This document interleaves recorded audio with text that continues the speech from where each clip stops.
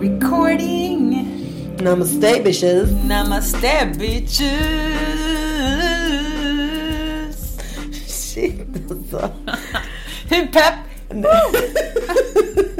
Du skrattar rakt in i mikrofonen. Nej, jag skojar. Du får skratta. Du får leva ut ditt flow här. Jag får vara mig själv. Ja, precis.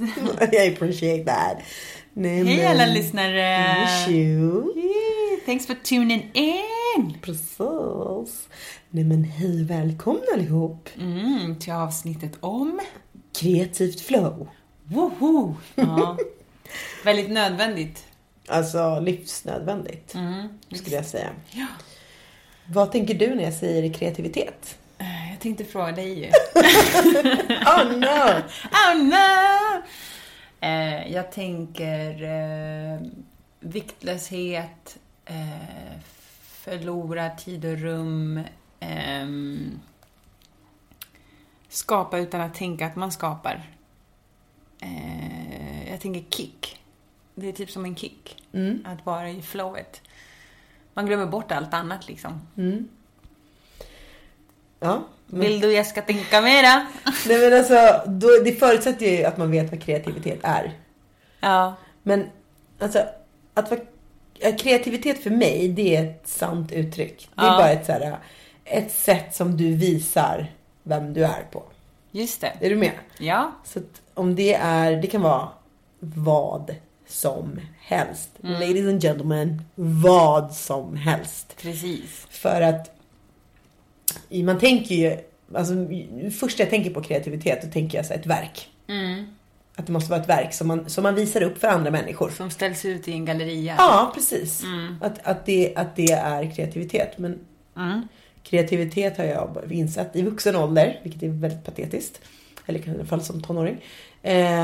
Att kreativitet kan vara vad som helst. Att det kommer liksom ifrån källan. Eller från liksom... Just det. Sanningen. Så är det konst. Och då så blir det här begreppet väldigt brett. Och intressant tycker jag. Ja. Jo, men det har ju liksom... Det är som att en viss grupp bara har fått äga ordet kreativitet. Det var ett stängt rum tidigare. Ja. Och nu så i och med typ till exempel gatukonst och annan sorts konst eller så. Sociala medier. Precis, exakt. Så finns det så många olika uttryck för kreativiteten. Eller så. Ja, mer diversitet. Precis. Och vi har pratat om det förut att när jag var liten då trodde jag att vissa människor var kreativa och andra var inte det. Precis som att man har olika egenskaper. Att man är utåtriktad eller inte. Men det har jag lärt mig att så är det ju inte. Nej. Utan alla människor är kreativa. Ja, alltså jag tror att det är liksom snarare så att man är på olika sätt i kontakt med sin egna källa. Om man ska vilja kalla det för det. Eller liksom i kontakt med sig själv, med sitt uttryck. Och olika mycket så här utvecklade i den känslan eller i den relationen. Och tagit sig själv på olika stort allvar i relation till vad man vill uttrycka. För alla vill ju uttrycka någonting liksom. Alltså det är därför vi finns någonstans. Jag tror att vi har önskat tillbaks oss själva till planeten jorden för att vi vill uttrycka någonting eller förändra någonting. Verkligen. Och det är så himla synd att vi inte förstår det. Att inte det är en del av skolgången och att det inte är en del av så här värderingar som man har i alla hem och att barn lär sig att faktiskt värna om den kreativitet som alla har. Utan att det är någonting som liksom man tycker liksom att man ska ägna sig åt någonting som är på riktigt. Istället för att hålla på med det där. Måla kan du väl göra på din fritid. Eller vara kreativ kan du väl göra som en hobby. Och bilden av att typ, förlåt. Ja, berätta. Nej, men också bilden av att jobba med någonting kreativt professionellt. Att då är man bara fattig liksom. Verkligen. Du är fattig och deprimerad. Ja. Och att det är svårt. Och att det är vissa människor som gör det. Att man liksom är flummig på något sätt. Ja. Men liksom det handlar inte bara om att skapa en viss typ av konst. Det handlar om, man kan vara kreativ i sättet hur man lägger upp sitt liv. Ja, man kan vara kreativ i hur man planerar sin dag. Man kan vara kreativ i nästan matlagning och ja. Och det lättaste sättet att känna igen kreativitet för min egen del, det är att det känns lätt. Alltså så här, det kommer av sig själv. Exakt. Det kanaliserar någonting. Det känns som att det går det är meningen att det ska vara så här. Och att jag tror att alla har man varit kreativ någon gång på ett sätt som liksom funkar med den man är, då känner man igen den känslan. Så att du vet att så här, det här har jag gjort förut. Det kan vara ett barndomsminne eller ett minne från ett annat liv. Just det. Ett tidigare liv. Så man liksom känner igen att den här känslan, gud, det här känner jag igen och det här tycker jag om. Och sen kan man liksom rationellt då säga att jag använder det som en hobby eller så. Eller så kan man gå in för det. Men du pratade om någonting som... Jag tror att det är ett naturligt stadie för alla, är det inte det? Ja, absolut. Alltså det är någonting alla egentligen vill. Det stadiet vill alla hamna i. Ja. Förr eller senare, eller så ofta som vi bara kan. Ja. Liksom, för att det är en sån skön frihetskänsla i det. Men som sagt, jag tror att det är som att så här, vissa har vågat det mer än andra. Liksom. Men det handlar ju om hur man har vuxit upp och vad man har för bakgrund. För att, och vilken miljö man är uppvuxen i. Och vilka normer som råder i det samhället som du lever i. Sådär. Så en del är ju jättetrygga i sin kreativitet och det är naturligt för dem att skapa, att det är någonting positivt, att bejaka det, stöd i det bejakandet också. Ja. Eller så kan det vara någonting man på egen hand bara är helt övertygad om. Och sen finns det människor som tror att de inte är kreativa, att inte det är någonting för dem. De har inte ens kommit så långt så att de kan ens föreställa sig att de är kreativa. Så att, men det är ingenting som är exklusivt för vissa människor. Och det var en stor insikt för mig. Alltså det låter löjligt. Men för mig var det det. Nej, jag har vuxit upp hela tiden och trott att jag inte är kreativ.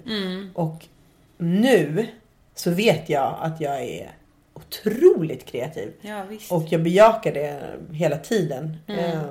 Och jag hoppas att liksom, mina barn också lär sig att vara kreativa. Eller i alla fall att det är okej. Att de får liksom hitta till det när de vill.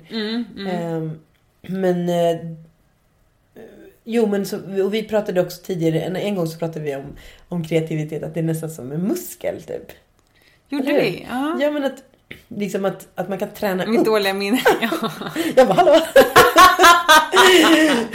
Jag bara, kan du spela med eller? In i det. Okej, förlåt. Mikrofon, det är jag som skrattar alltså. Jag sitter muskel. Hur var det med det nu då? Jag minns inte riktigt. Jag bara tränar musklerna och springer. Nej men exakt, det är samma sak ju fan. Alltså... Jo, nej men absolut. Det är en övning liksom. Övning ger färdighet, så är det. Och så är det med att hamna i flow också. Och ju mer, det var så, det minns jag. Ju mer man hamnar i det, desto mer öppnar man kanalen liksom. Om man nu ser det som en kanal som det ska flöda igenom, typ en alignering med alltet, typ någon form av meditativt stadie liksom. Där du förlorar allt annat och fokus är liksom 1000% på det du gör. Då öppnar du upp en kanal och så flödar det. Och ju oftare du gör det, desto lättare blir det att hamna i det liksom. Det är precis som att man börjar träna typ. Så många gånger i veckan. Sen så känns det inte som att du tänker inte efter hur du gör, utan du bara packar din väska efter jobbet och drar dit liksom. Eller så här, mediterar på morgonen, så då bara går du upp liksom, och kör. Det är liksom inte ens ansträngande, utan det är ett naturligt stadie för dig mer och mer liksom. Och visst, i början så kan det ju vara segt liksom. Och jag tänker faktiskt när det kommer till så här, att plugga konst och sånt, alltså det kanske också är en del av att så här, träna på hur man hamnar i flowet. Många gånger så här, att hur hittar vi vi behöver möta människor för att prata om behoven vi har, det vi vill uttrycka och sådär, men också så här, se massa saker ut och se liksom konst och så, för att så här, stimulera hjärnan för att hamna i flowet liksom. Det handlar ju också om att få inspiration. Ja, precis. Så någonting som inspirerar dig till att ta ett steg till att uttrycka dig själv. Men just när du pratar om det där med kanalen tycker jag är intressant. För att om man tänker som man föreställer sig, som jag föreställer mig, kreativitet ur ett spirituellt perspektiv. Då tänker jag att om det är så att vi alla är solstrålar till en sol och att solen är själva källan, den vill uttrycka någonting. Du uttrycker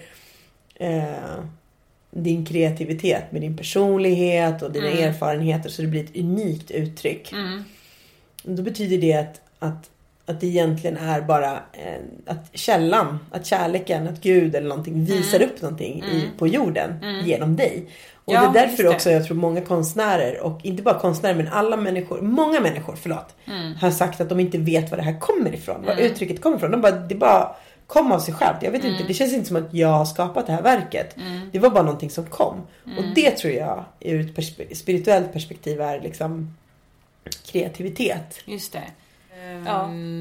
Ja, alltså vi är ju förlängningar allihopa. Det är som att vi är små källor som har kommit från en större källa, så blir det små källor av våra källor också. Och så går det i någon form av cykel och så blir den här spiralen som skulle kunna vara kundalinin eller Gud eller liksom vad vi nu vill kalla det för. En energi som är liksom, har sitt ursprung någonstans men som flödar genom oss. Och då handlar det ju flowet om att låta det hända via oss och känna en tillit till det. Det är därför det blir liksom, jag tror att många som är konstnärligt lagda också är väldigt andligt lagda. För att det finns den relationen till din inre gud eller det guden i dig liksom. Du måste ju så här, känna efter och vara väldigt känslig och känna inåt och liksom för att kunna kanalisera det här utåt och känna en tillit och förtroende och övertro på att det här är liksom någonting vackert som folk behöver se. Det finns en mening med det liksom.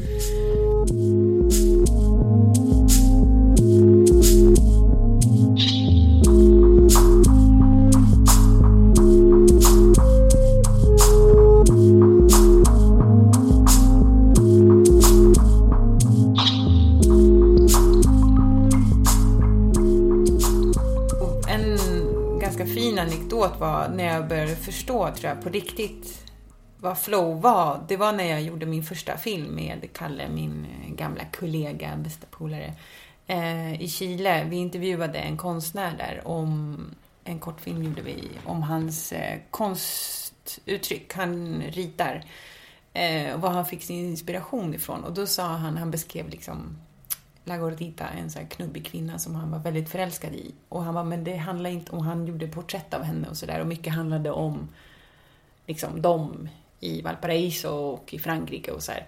Men deras kärleksrelation, det var ju hans musa. Men han sa det, han bara, det handlar inte om produkten i sig, vad som blir ut utav det, utan det är processen, liksom. Det är tonen, det är frekvensen jag befinner mig i som ger mig kicken. Och det är det som är liksom varför, det är anledningen till varför jag målar, inte för henne. Hon inspirerar mig, men jag vill helst av allt bara vara i flowet. Liksom. Han sa ju inte flow, det finns ju typ inte, liksom, eller jag vet inte, jag har inte hört folk benämna det på det sättet i de kretsarna i Valparaiso, men det var ju det han pratade om, förstod jag sen. Liksom. Han sa så här, han bara, att vara på den noten, liksom, den tonen. Som vi skulle kunna kalla för frekvens liksom. Att flyga så högt, han bara, det är den kicken. Han bara, jag förstår inte hur, inom situationstecken, vanliga människor kan leva utan den kicken. Det är för mig omöjligt, då kan jag lika gärna dö. Och det är därför jag tror många konstnärer dyrkar sin konst liksom. Eller så här, det är inte konsten i sig, utan det är bara att sitta och göra musiken, processen i det här. Det är ju liksom relationen till konsten. Det konsten ger dig, bringar dig den här känslan. Och det är därför du bara vill sitta där. Du förlorar tid och rum, och det är allt du vill göra. Och det är därför många känner, typ, som är tillsammans med konstnärer, känner att du typ är otrogen med någon annan för att du älskar det här så pass mycket liksom. Så. Och det var rätt fint att förstå, för att det handlar inte om produkter. Så kan jag också känna med mina uttryck, att det är inte produkten i sig. Det är bara, jag har mått så jävla fint. Jag har mått så, visst det kan vara egoistiskt, men det är också, det genererar någonstans, tycker jag, en produkt som också kommer generera en inspiration till någon annan liksom, i långa loppet. Ja, men absolut. Och jag tycker det är fint beskrivet där av den här konstnären i Chile, för att det han beskriver är ju livsglädje och alltså den energin som han behöver för att leva, eller själva meningen med livet, känns det som, när du beskriver det på det sättet. Och alltså, det har man han ju var också... ju döende i cancer också, förstod jag sen. Ja. Okay. Men det var väldigt vackert att han berättade det där för oss innan han dog, eller så. För det sa han bara, det är liksom, ja, men jag tror inte att jag har så här formulerat, eller så här, som att han bara, jag har bara gjort det liksom. Sen så var det som att någonting liksom, han stod inför döden och så sattes allting på sin spets liksom. Så formulerade han det där. Det var så vackert formulerat, tyckte jag. Ja, och att lämna det efter sig, att sätta ord på det. Men det visar ju också hur han har levt intuitivt. Att han bara gjort det som har känts bra. Att just att vara i kreativt flow kändes så bra. Att det var det livet han ville leva. Ja. Du nämnde för mig en gång när vi pratade om att det finns liksom vetenskaplig... det är gjort studier på att kreativa människor är lyckligare. Eller var det något sånt? Ja, men precis. Det är den här stora, eller vad man ska säga, det är det stora namnet inom flow. En man som heter Mihaly Csikszentmihalyi. Svårt att uttala. Han är från, han är ungersk. Ja, han är från Ungern och han har hållit väldigt mycket föredrag och forskat kring flow. Och han har liksom dragit paralleller och bevisat så att statistiskt sett att lycka inte har med ekonomi att göra liksom, eller välstånd att göra, utan det handlar om relationen till flow. Hur ofta du är i flow, hur ofta du hamnar där och hur ofta du tillåter dig själv hamna där. Att det är kopplat till lycka snarare än andra liksom, vad heter det? Variabler. Ja. Vilket är skitintressant. Så han säger det. Han bara, det har inte, alltså det har ju såklart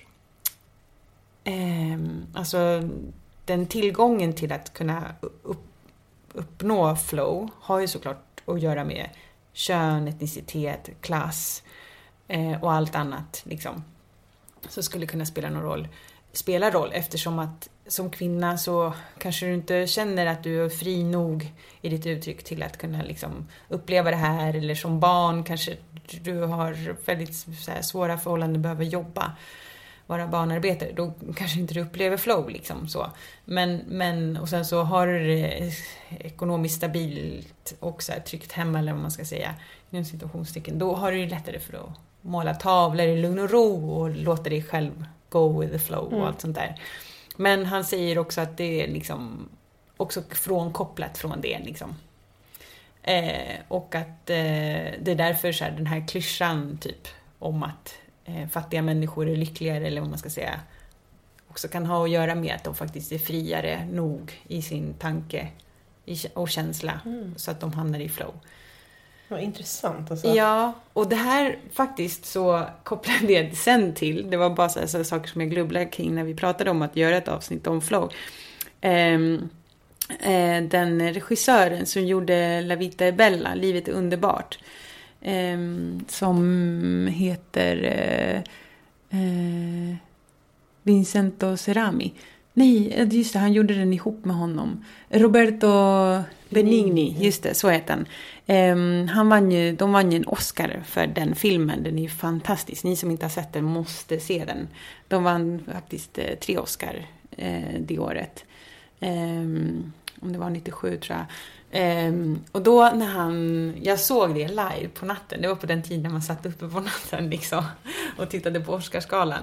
Och då minns jag att han får, om det är 3:e eller första Oscar, jag kommer inte ihåg, men han ställer sig upp över publiken och hoppar via så här, över folks huvuden från liksom säte till säte och hoppar upp på scen och tar emot Oscar och bara, jag vill tacka mina föräldrar, min familj och men framförallt fattigdomen, för att den har gett mig kreativiteten. För om det inte hade varit för att jag var så jävla fattig och jag och min familj tvingades att vara kreativa, så hade jag aldrig skapat de här filmerna som jag har gjort.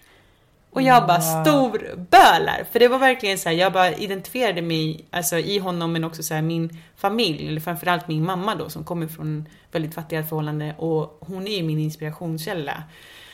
En av mina största inspirationskällor. Hon är ju så otroligt kreativ. Men det var så vackert när han sa det, att han var tacksam för fattigdomen liksom, som han hade upplevt som barn och så där.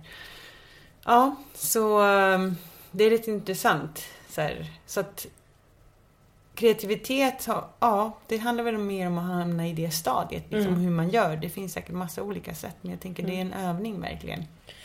Hela det här resonemanget passar ju så väl ihop med i alla fall hur jag ser på livet. Att ju mer vi är liksom vi tittar inåt och hämtar kraft inifrån. Så starkare blir vi. Och det här är ju bara liksom en annan synvinkel, och så är det ju med det mesta. Allt är redan uppfunnet. Men ja, allt är redan uppfunnet. Ja. Everything's a remix. Exakt. Alltså. Men så det är bara ett sätt att se på det liksom. Men om det här är så viktigt för vårt välmående, hur kan det då komma sig att vi liksom inte har med fokus på det? Och om man vill bli fri i sig själv, även om liksom normer och samhället säger annat, så är ju faktiskt det en bra idé att fokusera på sin egen kreativitet och utforska den delen av sig själv. Gud, ja. Alltså, för jag tänker så här, vi hade ju bild och musik och så här i grundskolan liksom. Men vi pratade inte om flow. Alltså jag minns inte att våra lärare lärde oss att hamna i det stadiet. Nej, för att egentligen så handlar det om det. Det var ju det min mamma försökte förklara för mig. Det är bara typ att använda en kreativitet. Jag bara, men hur ska jag göra? Hon bara, jag vet inte. Alltså hon bara, jag hade aldrig några leksaker. Jag fick ju hitta på mina leksaker, Maria. Och allt du ber om är fler leksaker. För mig går inte det ihop. Det var som att hon bara, du kräver ohållbar utveckling. Det går inte. Som att ju mer du har, desto mindre liksom, använder kan du din kreativitet. Liksom. Och för hon bara, du bara leker med vad fan, allt är en lekplats. Du har hela världen utanför dig. Och du kan leka vad fan som helst. Typ, hon var ju, för henne var det så här, du lever inte ens i ett förtryckt samhälle. Du har inga begränsningar någonstans. Vad är ditt problem? Typ? Och för mig var det så här, mitt problem är att jag vill ha 3 Barbies till. Och hon bara, hell fucking no, det räcker. Liksom. Så att det blev en clash av världar liksom. Men det var ju det hon försökte öva mig i liksom. Medan i skolan så är det som att jag vet inte, där hade man ju tusentals pennor och jag vet, alltså men ja, alltså det är det här med pedagogiken liksom. Jo, men sen så tror jag också att det är svårt att ruta in kreativitet i 2 ämnen, musik och bild. Alltså det förutsätter att man har någon av de 2 uttrycken, vilket de allra flesta människor inte har, eftersom det är väldigt specifikt. 2, om det är nu så att du har det uttrycket att liksom bild och musik är något av dina uttryck, då ska det fortfarande passa in i den mallen som de har bestämt, den normen som de har bestämt. Det är så här man gör en skulptur, det är så här man målar ett träd. Alltså det är fortfarande väldigt styrt. Och när vi styr kreativitet och uttryck så stryper vi. Alltså jag tror att det viktigaste är att man lär sig att våga lita inåt. Alltså våga lita på att det som kommer inifrån, att det är bra och att det är ditt uttryck. Men det finns liksom ingenting i vårt yttre, alltså så här, i vår omgivning som faktiskt stödjer den här teorin som jag pratar om. Nej. Det finns ju ingen som säger det är tvärtom, att man ska passa in i mallar och göra som andra, mer än att man ska vara liksom. Jo, men absolut, men det han Csikszentmihalyi också säger, det är jättesvårt, förlåt, jag är jättesvårt att uttala hans efternamn. Han säger också att liksom Einstein och alla de här så kallade genierna, det de har gjort är att de har varit genier på att koppla upp sig till sin inre gud, eller till flow, eller till källan, vad vi nu vill kalla det för. Om vi ska sätta ord på det. Men det de har varit bra på har varit just det. Det är det som är genialiskt liksom. Inte så här, sen det de har skapat, visst det har ju varit skitbra, men liksom jag tänker, alltså, för det är motsats, eller så här, en paradox i det här. För någonstans så vill ju vi sitter här och så här, önskar att alla skulle kunna vara mer intakta med sitt flow. Men också så tycker jag så här, i alla fall det är så som samhället ser ut nu och traditionellt i det här samhället, så ser vi ju kreativa människor som väldigt farliga också. Är vi inte så här alltså jag inkluderar mig i den här gruppen av kreativa människor, ofta ett hot till samhället. Alltså så här progressiva, nyskapande, nytänkande, liksom icke-norm, icke liksom konventioner. Vi tycker det är jobbigt med paragrafryttare. Vi tycker ju sådana som håller tillbaka oss är penis in the ass liksom. Och därför är vi typ ett hot, eller vi är obekväma. Så att så här, jag tror inte att det heller passar. Nej, man vill inte uppmuntra till det antagligen med strukturer. Nej. För att det hindrar. Ja. Att bibehålla strukturerna. Ja, så att det passar att vi är väldigt olyckliga då typ. Exakt. Alltså det är ju en sån här stor paradox. För då finner man sig liksom i den situationen. Men den största revolutionen måste ju vara då i en struktur. I att leva ut sin kreativitet.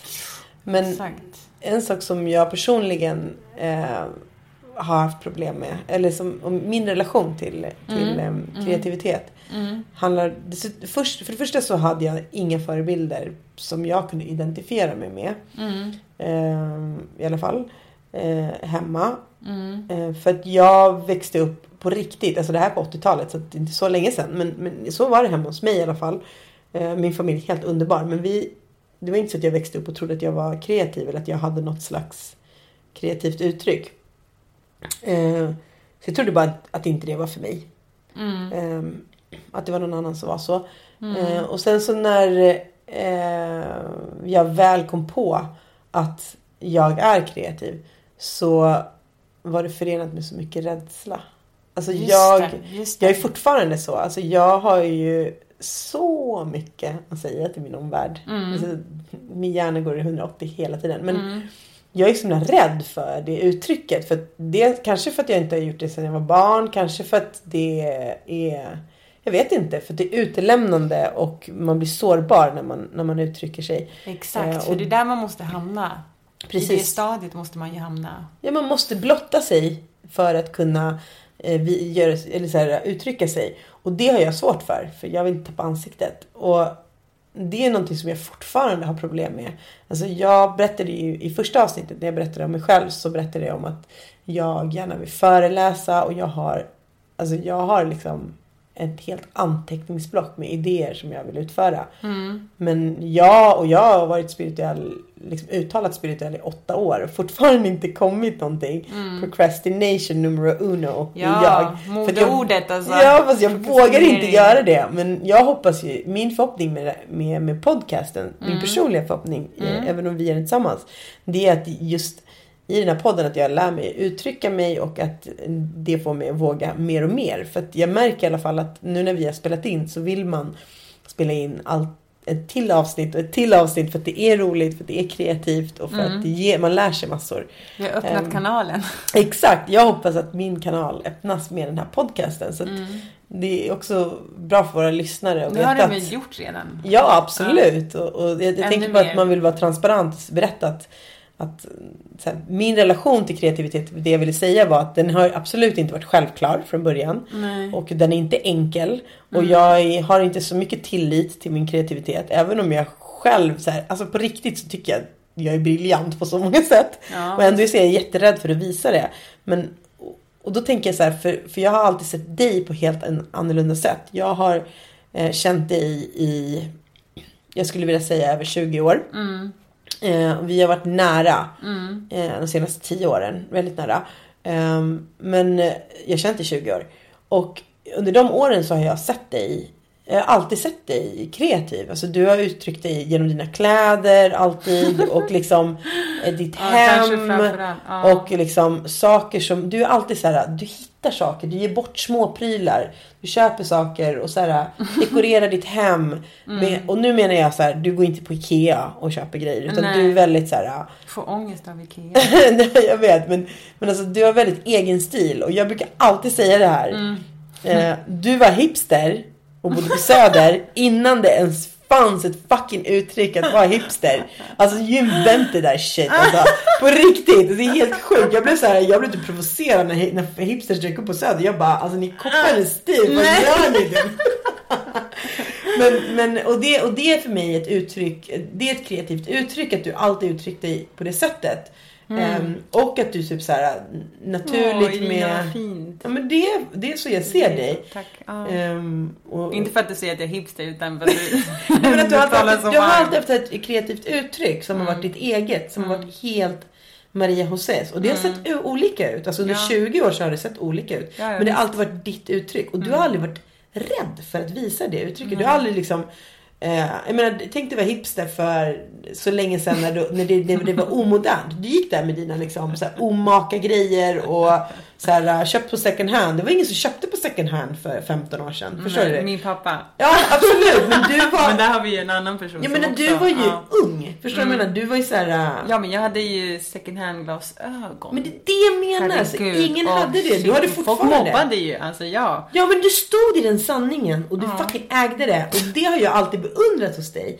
Och sen har du haft andra uttryck. Alltså du började läsa dokumentärfilm och liksom du målar tavlor, Maria. Alltså du ställde det en dag. Det var inte så jättelänge sedan. Du ställde det och bara, nu ska jag börja måla tavlor.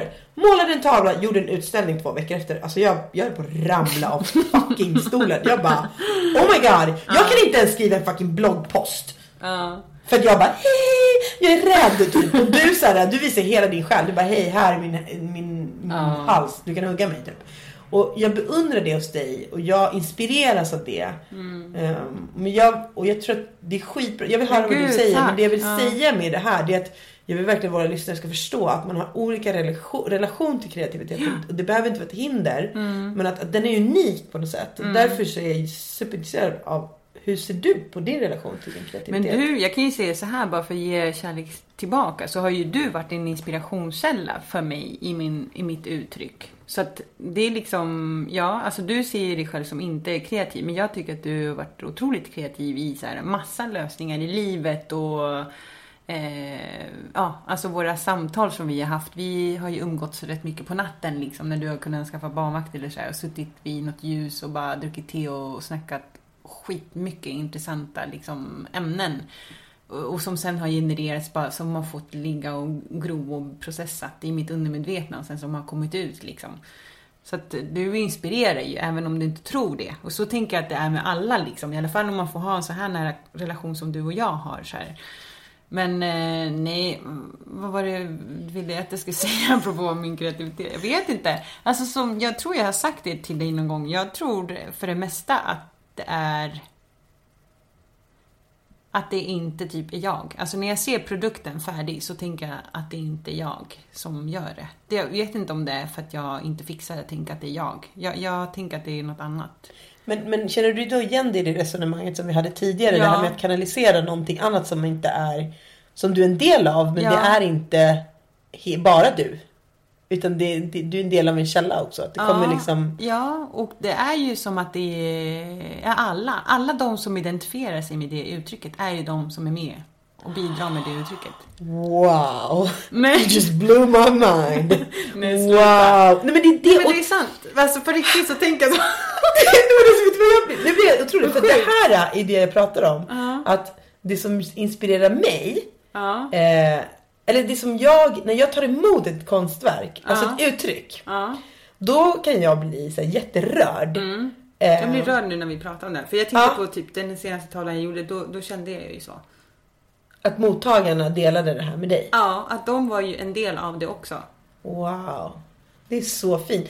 Men det är för att det är så. För att det är, alltså vi är ingenting utan moder jord. Nu blir det ju det här spirituella klyschan. Men vi är ingenting utan moder jord. Liksom. Vi är ingenting utan de här växterna. Vi är shit, alltså. We ain't fucking shit utan den pulserande liksom ådran. Vi är ingenting. Och det är så här, det gäller att vara fucking ödmjuk mot det liksom. Så om det är något jag dyrkar så är det. Och det som inspirerar mig är också det. Och vi är ju en förlängning av det. Vi är som stjärnor från kosmos som så här skänks till oss. Och vi möter olika stjärnor, olika människor varenda dag.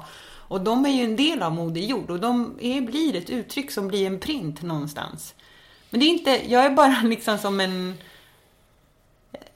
ett verktyg som skapar det här. Men det är det som är så jävla vackert tycker jag. För att det också visar så här att vi sätter så jävla, vi är så ego. Att vi sätter så mycket betydelse på oss själva. Men när vi ser att vi är verktyg för ett uttryck. Då blir det som att då har vi en mening. Ja, och grejen är så här. För att det är klart att egot fuckar ju med mig till och från. Såklart, liksom, det är så här, om jag sitter och pillar med någonting så bara, vad skulle folk tycka om det här? Så bara, fuck folk. För att alltså, vad fan alla de här hatersarna och de här dåliga negativa vibesen någonsin gjort för något uttryck överhuvudtaget? Ingenting, bara skapat mer hat. Alltså det är ju som att gå och tro på nazister liksom. Det blir så här, det är ofunktionellt, det är inte hållbart, det är inte i förlängningen kärlek. Så egentligen är det ett kärleksuttryck liksom. Allting är kärleksuttryck. Allt som skapas är ett uttryck av kärlek. Källan är ju kärlek. Alltså oändlig kärlek. Villkorslös kärlek. Alltså det här fan, alltså det här surret är divint alltså. God in my hallelujah. Praise the Lord, thank you Bungie. Shoutout till Bungie alltså. Bungie kan brorsan.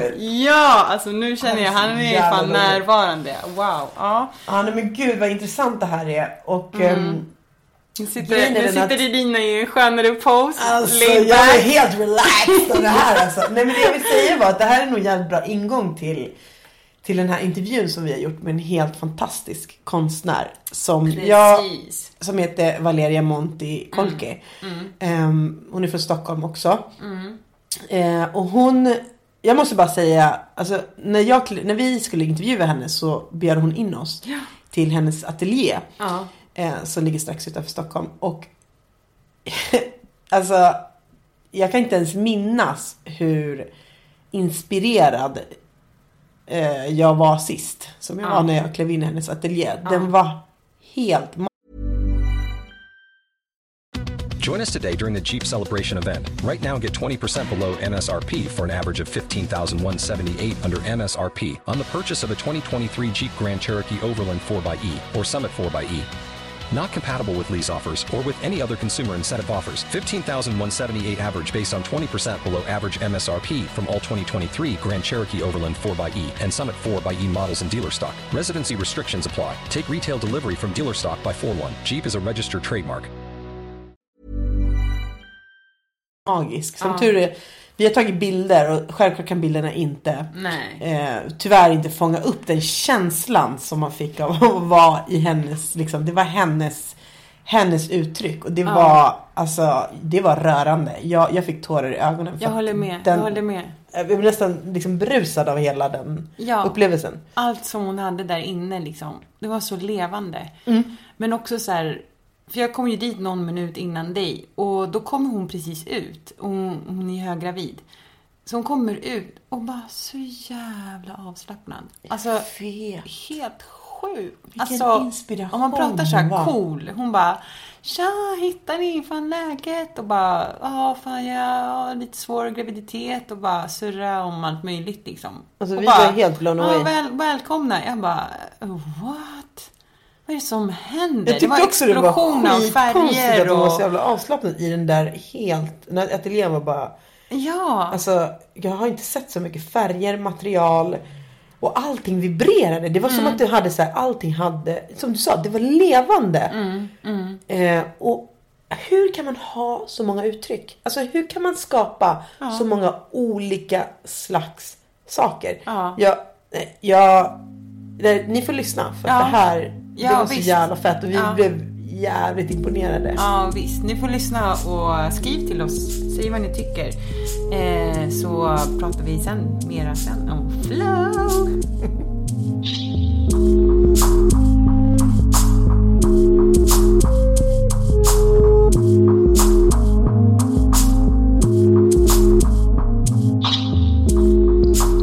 Hej Valeria, vad kul att vi kunde få komma till din studio. Hej. Ja, det är kul att ni är här också. Grundfrågan är, om man ber dig att berätta lite om din konst. Vad för typ av konst eller så folk får en liten bild av vad det är du sysslar med. Jag gör lite allt möjligt. Ja. Jag tycker om att rita, skulptur, performance.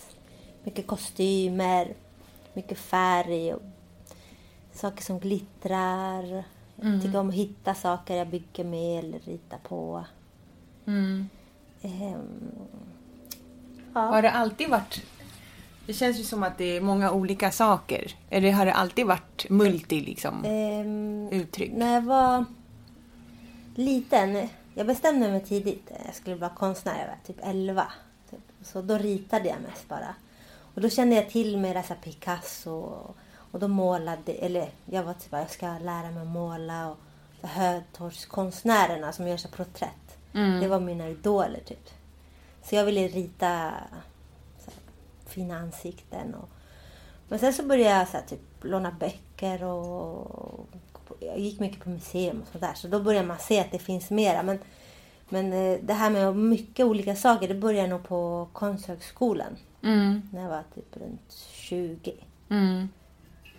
Och då får man ju testa massa olika material. Och alla de här teckningarna jag gjorde, för jag ritade jättemycket, ville jag få mera levande. Så ville jag bygga robotar typ. Och då gjorde jag kostymer istället. För robotar var för svårt, märkte jag. För att jag började öppna apparater och jag skulle lära mig att få rörelse och sånt där. Men då gjorde jag kostymer som var mycket lättare. Och då kunde det bli levande också. Och så kan man göra berättelser mycket med de här karaktärerna som man har på sig typ. Vad är det för typ av berättelser du vill? Det kan vara lite allt möjligt, men det kan vara saker om samhället. Mycket med så mycket så blandar jag in så här, kärlek, mycket med identitet, eller om man tycker någonting är typ orättvist eller sorgligt. Jag vet inte, man vill berätta saker. Så använder jag. Ja, det är mycket från Latinamerika. Jag inspireras från allt möjligt, måste jag säga. Min familj är från Chile och jag är född här. Så ja, det är saker från hemmet. Och sen har jag rest mycket i Sydamerika. Och ja. Men det känns som att det är lite typ anderna eller andinskt liksom, uttryck. Och just det här färgglada och vissa symboler och så. Ja, jag är väldigt så förälskad i bergen. Min morfar var aymara indian och han träffade jag aldrig. Men det är någon som jag känner så här stark koppling till. Så jag har letat upp och sen hittat på egna symboler om olika saker. Så då använder jag dem i konsten. Har du varit där någonting i den regionen? Nej. Jo, jag har varit i Peru. För han var från Peru. Och då var vi på Machu Picchu. Ja. Och sen har jag varit mycket i Brasilien. Jag var mycket mest i Brasilien faktiskt. Costa Rica. I Mexiko har jag varit lite. Och i Chile.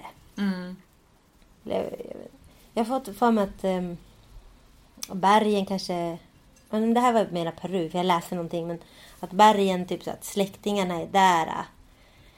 Alltid med dig. Men typ här i Sverige så kanske man inte haft samma. Men då har jag gjort egna berg. Så att då har jag typ mina släktingar där. Eller på något vis. Så jag gör dem runt mig. Som att du skapar en relation till släktingarna som inte finns här med dig nu, eller? Ja, till exempel. Eller, det kanske bara är mina rötter till Latinamerika egentligen. Jag blir inspirerad jättemycket av kan vara så här medeltiden, så här Albertus Pictor som en svensk konstnär, eller typ om jag går ut i skogen så hittar jag liksom speciella trägrejer och det är från olika kulturer, men det kanske blir väldigt latinamerikanskt. Men jag vet inte. Har du alltid haft ett behov av kreativitet, eller har du sa att du bestämde dig vid 11 års ålder. Ja. Hur upptäckte du det då? Eller jag fick som pennor och sådär, och då typ märkte jag att jag älskade att rita. Och sen ville jag bara bli jätteduktig på det typ, och rita hela tiden. Och sen jag vet inte, jag känner mig väl hel och det känns bra. Det är ju vi kan ju nästan koppla ihop det med det som vi har pratat om tidigare. För vi pratade om att hur man höjer sin vibration. Att man helst ska gå mot det man älskar att göra. Och att det, om man är intuitiv så känner man att man tycker om det och att man får någonting ut av det. Och det berättar ju du här. Att din kreativa process ger dig just de känslorna. Men då tänker jag, kan du liksom hitta till det här kreativa flowet som du har när du skapar? Kan du liksom slå på det eller kommer det till dig?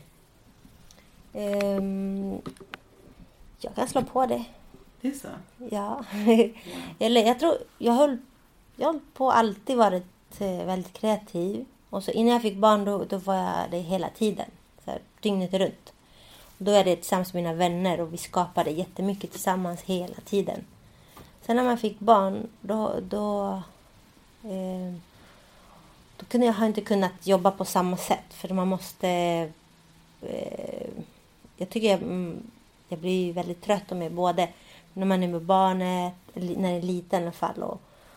Så då har man liksom strukturerat upp det annorlunda. Mycket mer med sig tider och sånt så. Och men jag längtar alltid till den stunden att jag säger nu ska jag få gå och jobba och vara kreativ.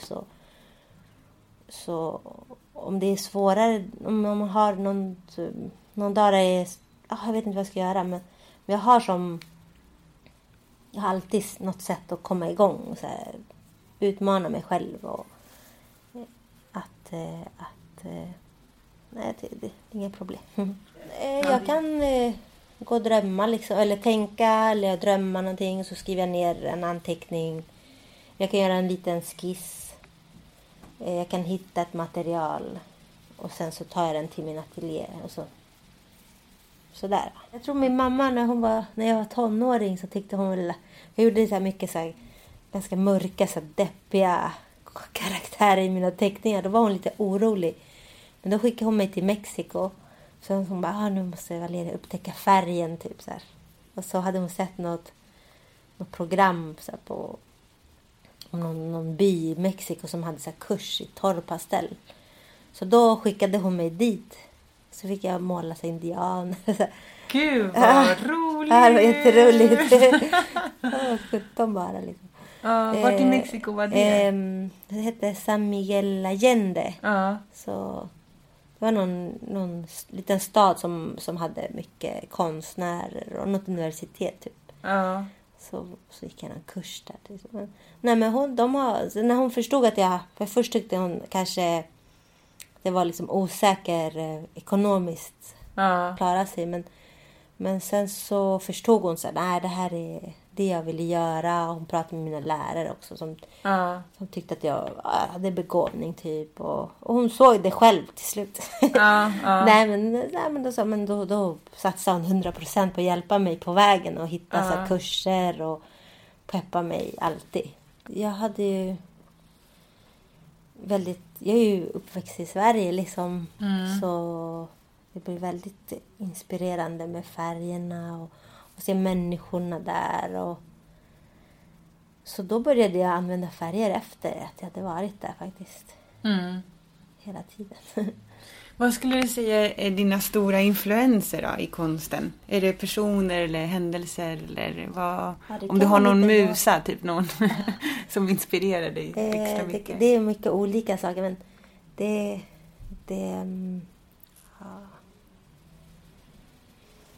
jag var kärleken. Latinamerika.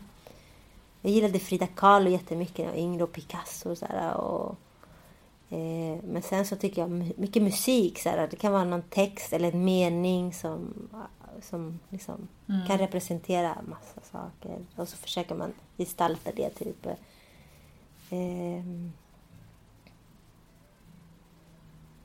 Olika människor, jag vet inte. Ja, vill du berätta lite om den här boken som Macarena dos Santos har skrivit om dig? Ja, Macarena har skrivit en bok som visar eller berättar mycket om saker från när jag var runt 20 där tills nu. I konsten då kan alla typ titta på det. Jag kan så blanda in saker som är jättepersonligt. Men då är det ändå varje person som ska tolka det. I boken då är det det står liksom mycket mer. Så jag är lite nervös. Jag tycker det är... mer specifikt. För du blir blottad. Ja, precis. Så jag är lite nervös. Men det känns stort att någon vill göra en bok och skriva om ens arbete. Och den ska släppas ju. Ja.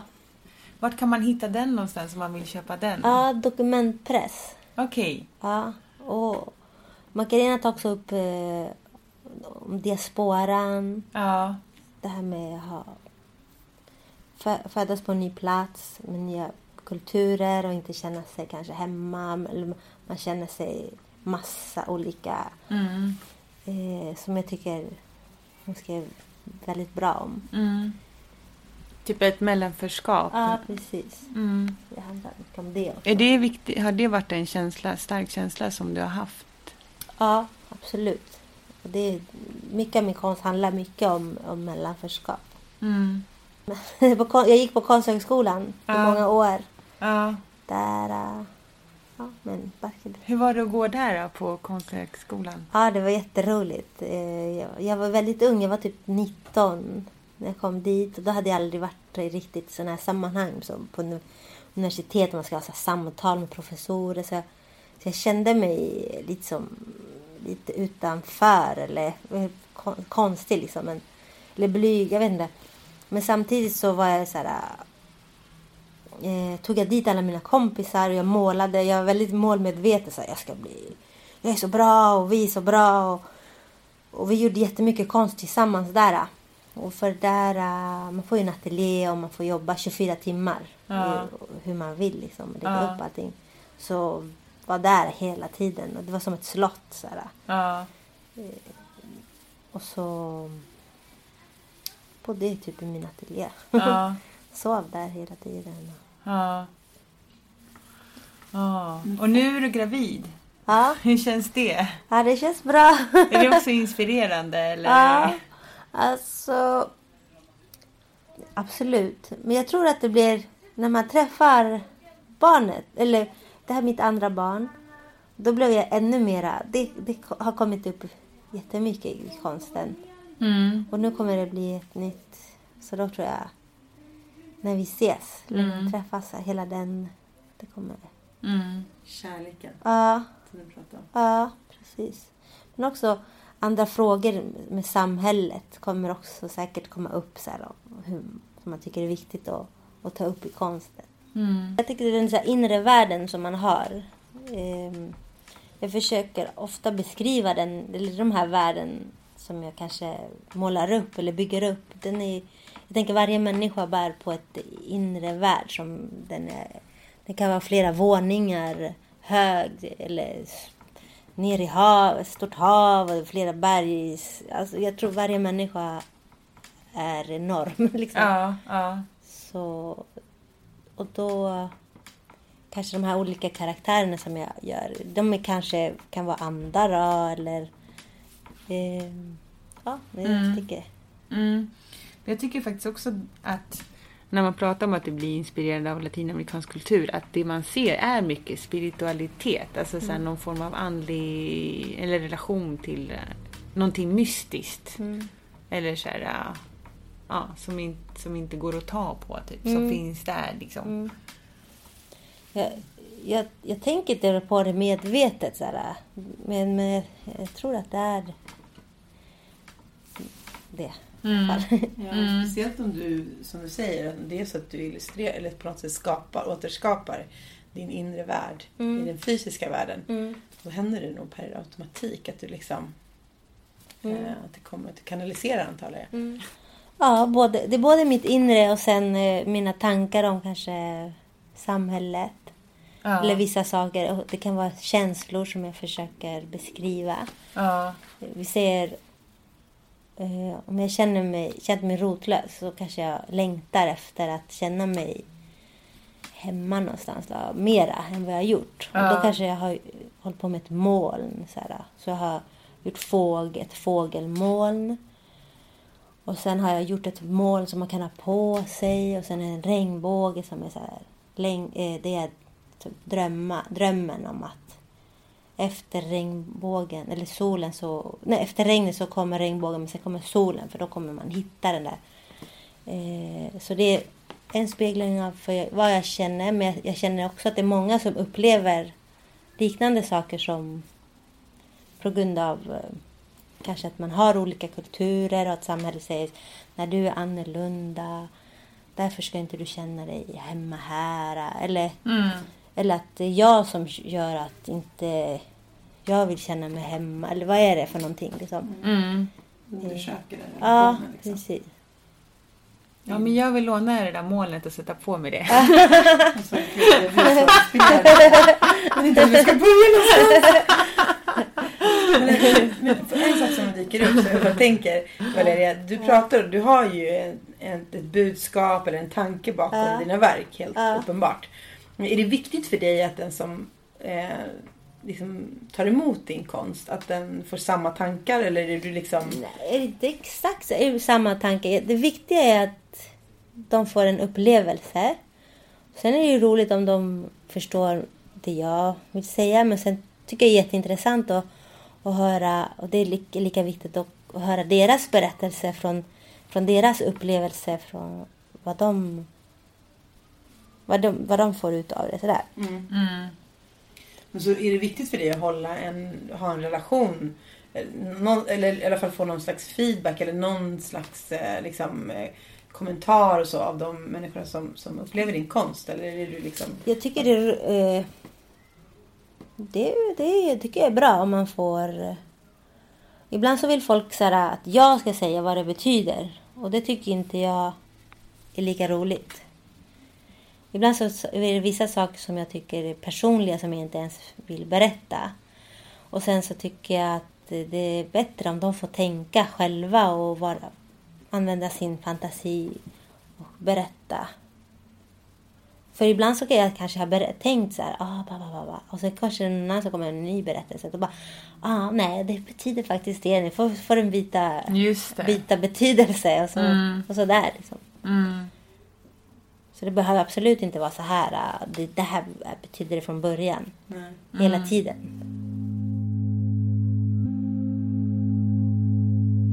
Men det är releasefest för boken. Vad heter boken? Boken heter La Jardinera, och den har fått titeln från... Det var en av min mormors favoritsånger. Och som Violeta Parra sjunger. Och hon gick bort. Och då var hon i Chile och vi var i Sverige. Och då kändes det som den här kuppen, den har påverkat till en idag liksom. Kuppen i Chile 73. Precis. Ja. Och då kunde inte jag vara på begravningen. Min mamma var inte där när hon dog heller. Min mamma åkte dit. Hon hann precis till begravningen i alla fall. Och så hade jag blivit bjuden att ställa ut på något museum där, etnografiska.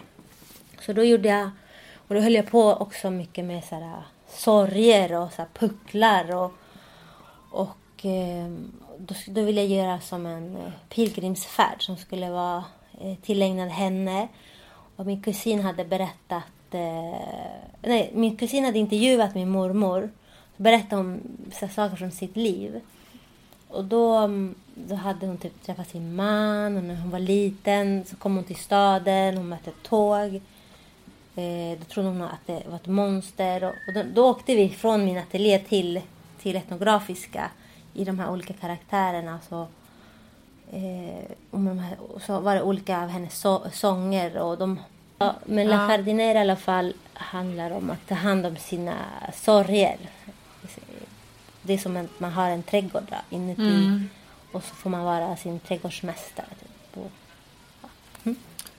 Gud vad vackert. Jag har sett bilder faktiskt från det performancet. Och då har vi med oss också mycket väskor och pucklarna som är olika sorger som vi gör som en sista måltid för och begraver sen där. Och så hade jag målat en tavla på min mormor och morfar.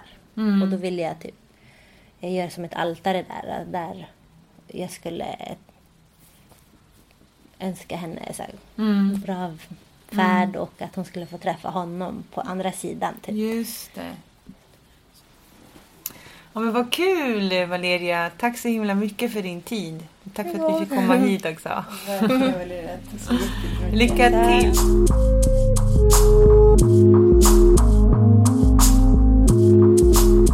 Alltså, hur tung? Nej, jag orkar inte. Nej. Hon är helt fantastisk. Alltså så mycket flow i en enda människas kropp liksom. Men jag förstår liksom inte. Det verkar inte vara... Det är inte så att hon har svårt att hitta inspirationen. Och de behöver inte slå på den. Nej. Det är så här ett stadigt flöde liksom. Och det är helt opretentiöst. Alltså det känns som det i alla fall. Hon är opretentiös. Ja, hon är så jävla avslappnad i förhållande till sina verk också. Ja. Det är inspirerande att hon inte liksom håller dem så högt som på en pedestal och ingen... Utan hon bara det är bara att fota av och testa de här maskerna. Vi började testa masker och grejer och bara, fan vi borde egentligen klä ut oss helt och hållet. Vi bara, shit, vi har lite så här tajt med tid typ. Det kändes som att hon ville så här börja leka loss liksom. Så jävla... inspirerande i att det. Förresten, jag började göra så lerkrukor också som var fantastiska, jättevackra. Sen så har jag börjat göra det här, sen så bara det här. Jag bara, vad kan man köpa de här grejerna? Man bara, alltså kan du sälja det? What are those? Alltså. Nej, men Valeria, helt fantastisk. Ja, och en fantastisk inspiration. Vi kanske ska tipsa om den här boken som Macarena Dusant har skrivit om Valeria Monti. Kolke. Ja. Var kan man hitta den någonstans om man är intresserad? På Dokumentpress. Yes, precis.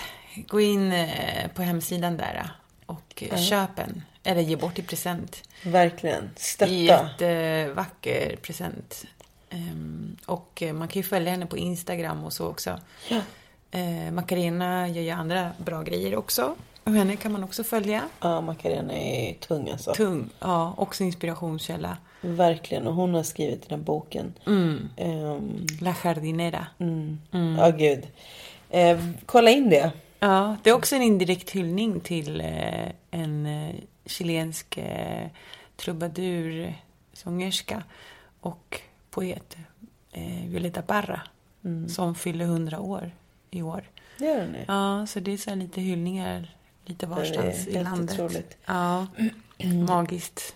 Ja. Nej, men jag är så glad. Ja. Tack Valeria för att du ville medverka. Valeria. Så jävla fett alltså. Ja. Men en sak som jag tänker med Valeria, det är att det känns som att hon verkligen, alltså hon kanske inte gör det medvetet, men undermedvetet så tar hon ju liksom ansvar för sin kreativitet.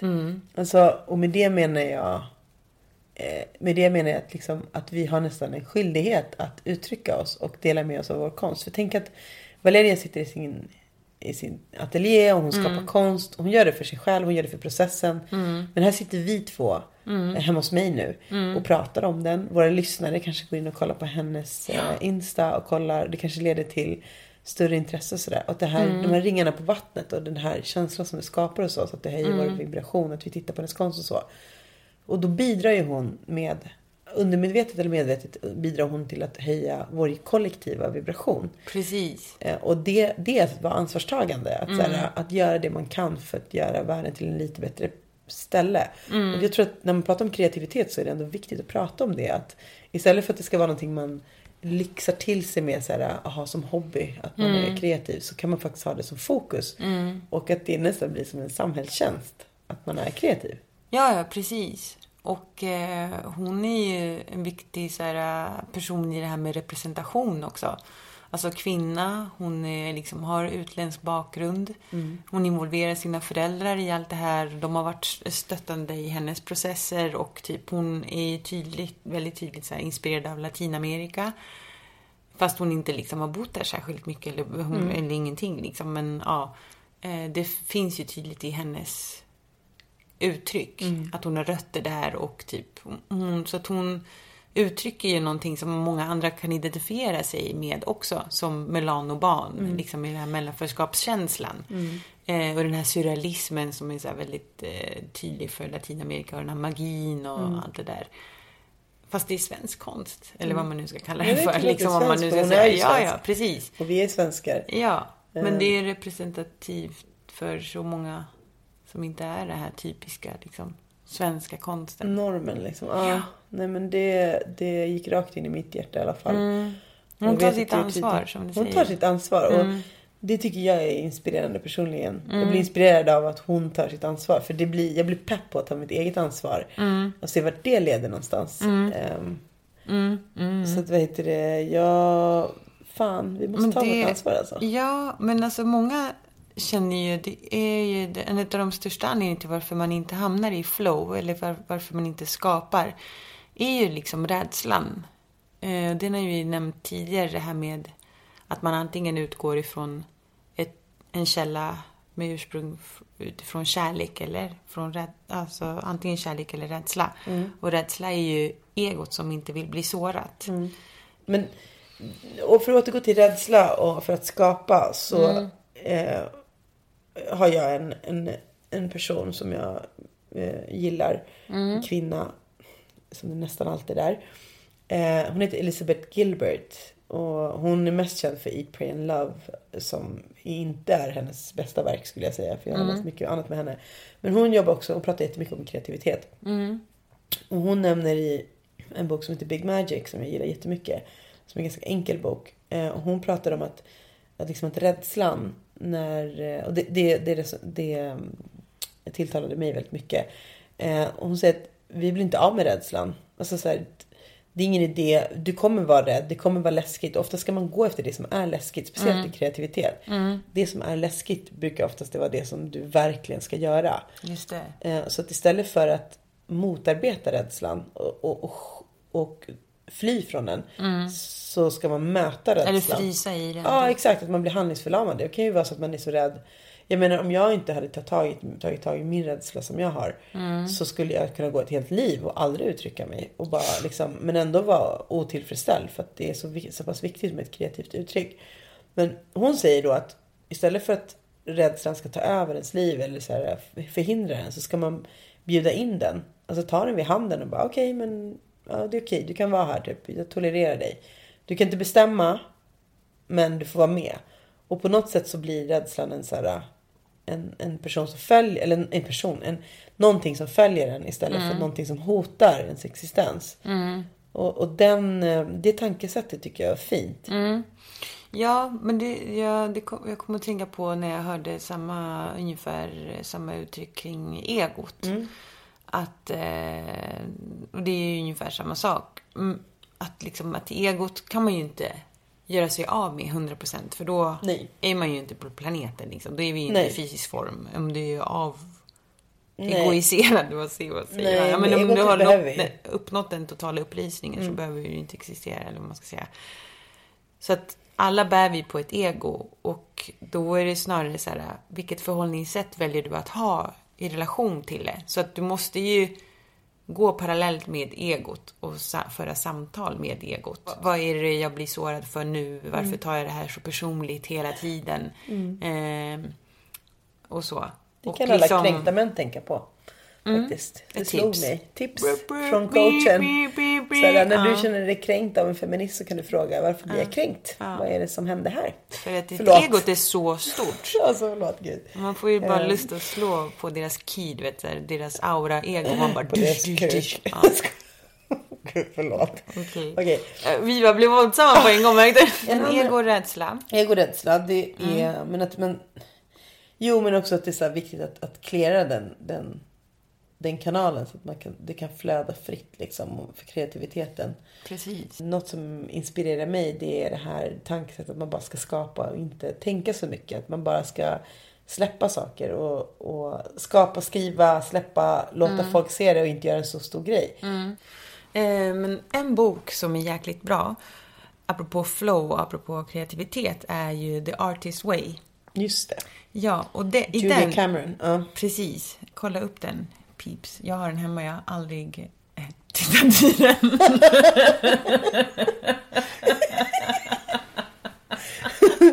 Jag älskar det när jag rekommenderar den så här helhjärtat, bara peeps, check it out. Man bara okej. Check it out, ni kan låna min om ni vill, höra av er. Nej, men vad fan, jag lyckas ju skapa ändå. Men allt jag har hört om den säger så här, typ så som ett tips är att man, apropå skriva Och apropå att så här, vara fresh i ditt mindset när du sätter igång och inte har så här, alla rädslor bakom. Det är att när du vaknar så sätter du dig precis liksom, du sätter dig, typ tar en kaffe, käkar frulle, öppnar datorn och bara skriver rakt upp och ner allt som kommer, allt som korsar dina tankar liksom. Du bara ner och bara skriver ganska länge liksom.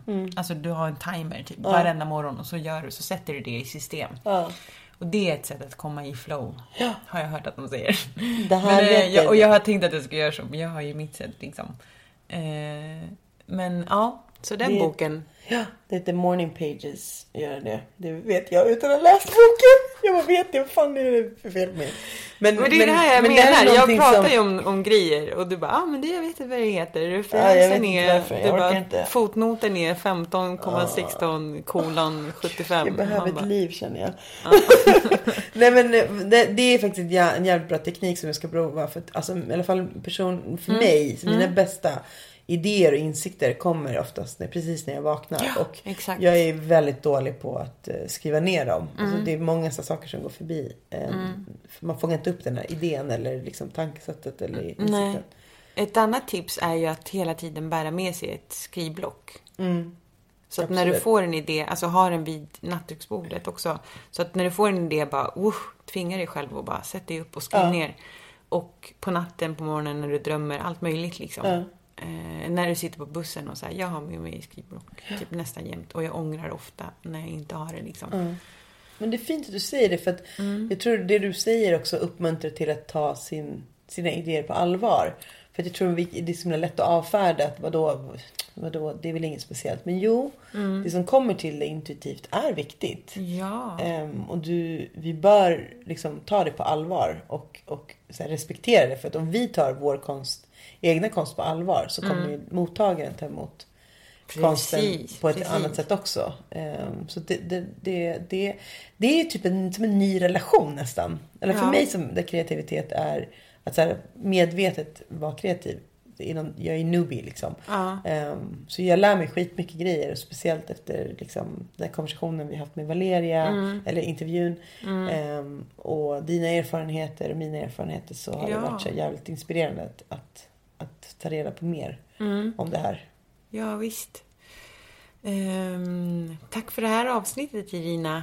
Tack själv, Maria. Ja, mamita. Alltså, lycka till med the flow. Alltså, jag ska skapa så jävla mycket shit nu alltså. Ja, visst. Jag med. Hör av er på sociala medier. Vi har Facebook. Instagram. Det Divina Surret heter vi. Ni kan mejla till oss på detdivinasurret@gmail.com. You know it. Holla at your girls. Och hör av er, alltså verkligen, med vad som helst, högt lågt. Och i nästa avsnitt så ska vi prata om the male gaze och självbilden. Yes. Eller hur?